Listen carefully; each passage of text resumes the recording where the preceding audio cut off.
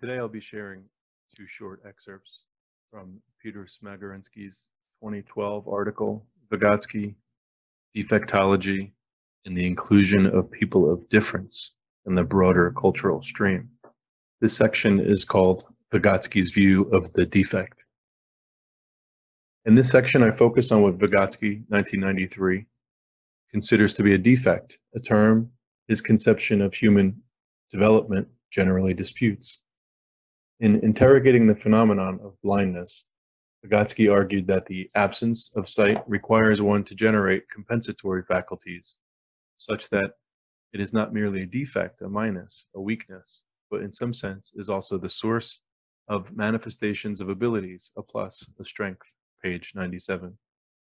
In this section, I outline Vygotsky's 1993 definition of a defect, elaborate his views of the generative potential of the feelings of inadequacy to develop alternative means for engaging socially, and detail his views on what he considered to be the crucial problem of educating the extra-normal child, creation of a secondary disability produced through the social stigma that leads to feelings of inferiority, which to Vygotsky are the most deleterious consequences of physical or mental difference.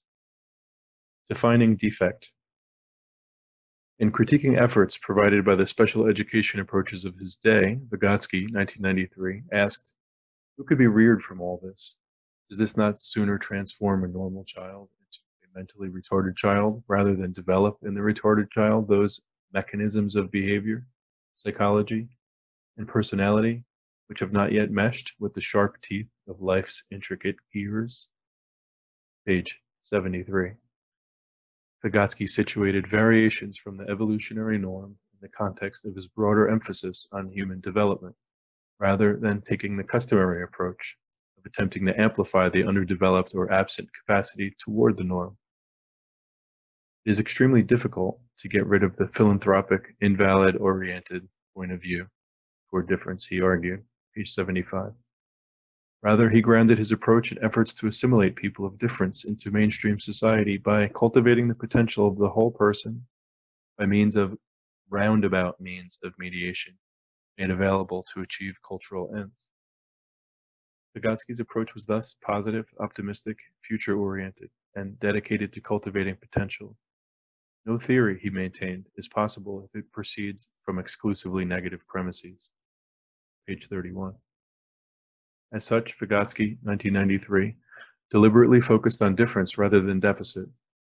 Kotick, Freedgut, and Freedgut, 2008, maintained that Vygotsky never called these children defective or handicapped, but referred to them as anomalous, insisting that properly nurtured, they could attain levels comparable to their peers. Reference Feigenberg, 1996, page 69. Kotick, Freedgut, and Freedgut ground this emphasis on the potential of the forsaken in the Old Testament value, written in Psalms 118:22, which Vygotsky, 1934, page 79, refers to in Thinking and Speech.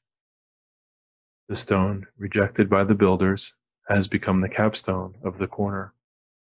Vygotsky, 1993, built on this premise to argue that a child whose development is impeded by a deficit is not simply a child less developed than his peers, but is a child who has developed differently.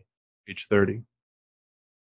This view reveals the developmental grounding of his approach to the whole of psychology. Compared to a fully functioning adult, perhaps a child of difference would be considered defective, given the absence or a minimal presence of a critical cognitive, motor, or sensory means for engaging the world.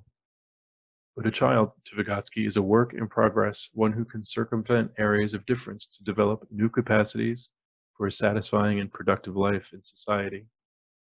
Vygotsky's 1993 developmental emphasis stood in contrast to the biological perspectives on difference current in his day and still available. He critiqued those who viewed areas of difference as instances of biological defects. He was adamant about the misguided views of those who take a position that children develop along biological tracks, such that we may dismiss the laws determining the social development and formation of a normal mind. This mechanistic notion is unfounded, methodologically speaking. Rather, he argued, the appropriate approach is to consider the alliance of social and biological regularities in child development in a dialectical fashion. Page 124. The potential for more optimistic, future-oriented, and possibility-centered settings where development is available, he argued, and should become the focus of educational psychology and practice. In producing difficulties, a defect stimulates compensatory processes such that the child's physical and psychological reaction to the handicap is the central and basic problem. Indeed, the sole reality with which defectology deals. Vygotsky, 1993, page 32.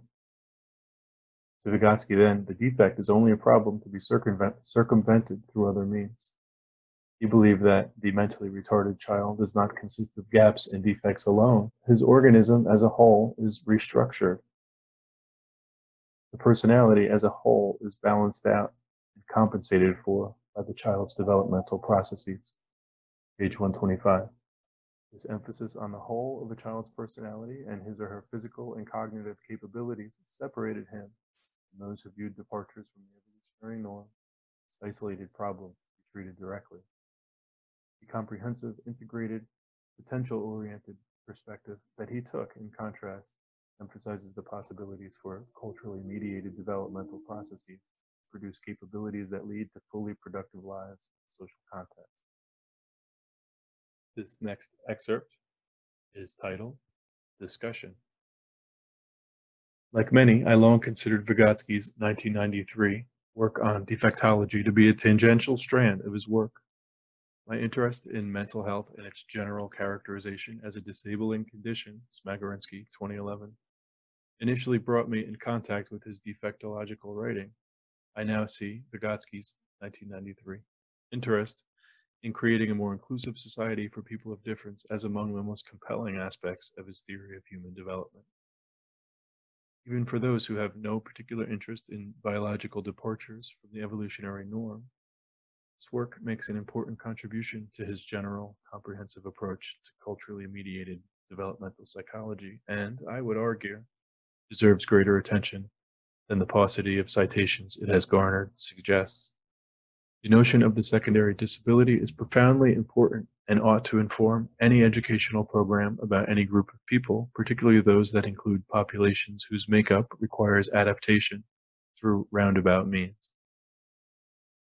Vygotsky disputed the emphasis on biological orientations to human activity and development that dominated the psychology of his day, and his efforts continue to be carried out by those working in his tradition against the persistent belief that nature trumps nurture in human development. Just as Piaget's biological stage theories remain current in schools of education and other fields interested in the psychology of learning, strictly intellectualistic views of mentation persist in perspectives in which cultural groups are characterized according to presumably innate static capabilities identified through measurements claimed to be culturally neutral. Example, Herrnstein and Murray, 1994, whose conclusions about racially distributed intelligence inferred from intelligence tests remain influential in such groups as the Bradley and Heritage Foundation, the American Enterprise Institute, and other powerful private research organizations.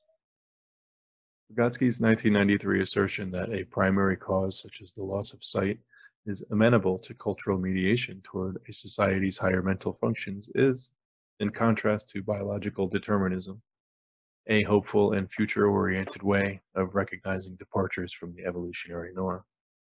What concerned him should concern 21st century educators as well. The effects of being treated as a lesser person through society's assumption that difference is tantamount to deficit, a problem that helps create the devastating secondary disability of feeling inferior, helpless, dependent, and in need to pity and charity. Vygotsky's solution to this problem was twofold: to provide alternative means of mediation for people of difference, and, just as importantly, to re-educate people to view difference more equitably and generously, so as to reduce or eliminate the social context that produces the secondary disability of stigma and low self-esteem. This argument is not only important in such fields as special education, but in all areas of cultural difference. In contrast to Herrnstein and Murray's 1994 view that factors such as race are correlated with degrees of intelligence, researchers such as Moll, 1990, find that departures from society's norms do not represent deficient ways of being, but rather they represent forms of activity designed to suit specific cultural goals.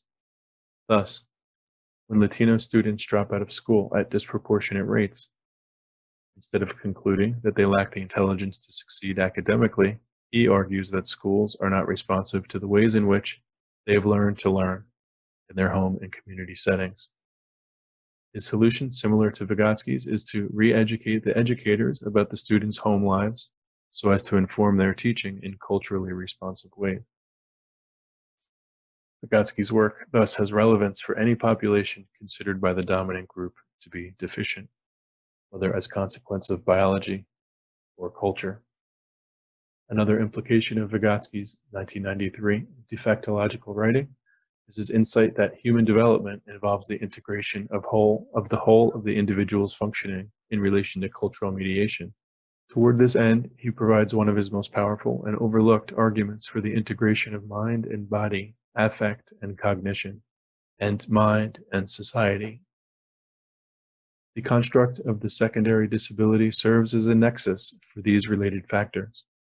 Mind and body are interrelated to the extent that a biological difference may be adapted in one's appropriation of a society's higher mental functions, such that one experiences difference in positive ways that frame new experiences in hopeful and empowering ways. The foregrounding of affect in the developmental process in conjunction with the possibility of engaging in satisfying cultural labor is a critical aspect of Vygotsky's formulation that can inform any consideration of the role of difference in integrating one's work in a broader, future-oriented, constructive cultural stream. One implication that Vygotsky overlooks is the possibility that a society may be headed in a destructive direction. His own Soviet society, like the Nazi movement that was underway at the time of his death, was predicated on the elimination of dissensus through violent means. Idiocultures, such as the current wave of militia groups in the US, similarly have violent, hateful goals that they impress on their young. Vygotsky, 1993, speaks of the Young Patriot and Young Communist movements in the Soviet Union, which he saw as positive ways to acculturate children of difference into the collective's forward movement. Even in his lifetime, however, the vision of a Soviet utopia had begun to fragment into totalitarianism. The teleological goals of a society then do not necessarily provide the ideal medium for human development, even if they might provide powerful means of and incentives for inclusion. No setting can be created unproblematically, as Saracen, 1972, has argued in relation to schools. Indeed, optimism can blind planners to the inevitable problems that arise and in turn contribute to the failure of designs to work as planned.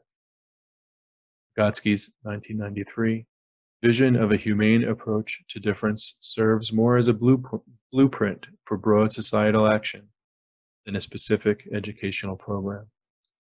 Undertaking his project undoubtedly would involve extraordinarily extensive re-education of teachers and other collaborators about the potential for roundabout means of mediation for producing ultimate social inclusion for those who depart from the evolutionary norm. Achieving this goal on even a modest level, however, would result in profoundly more satisfying lives for people of difference in society, regardless of its ideology. For that, it is an effort worth making.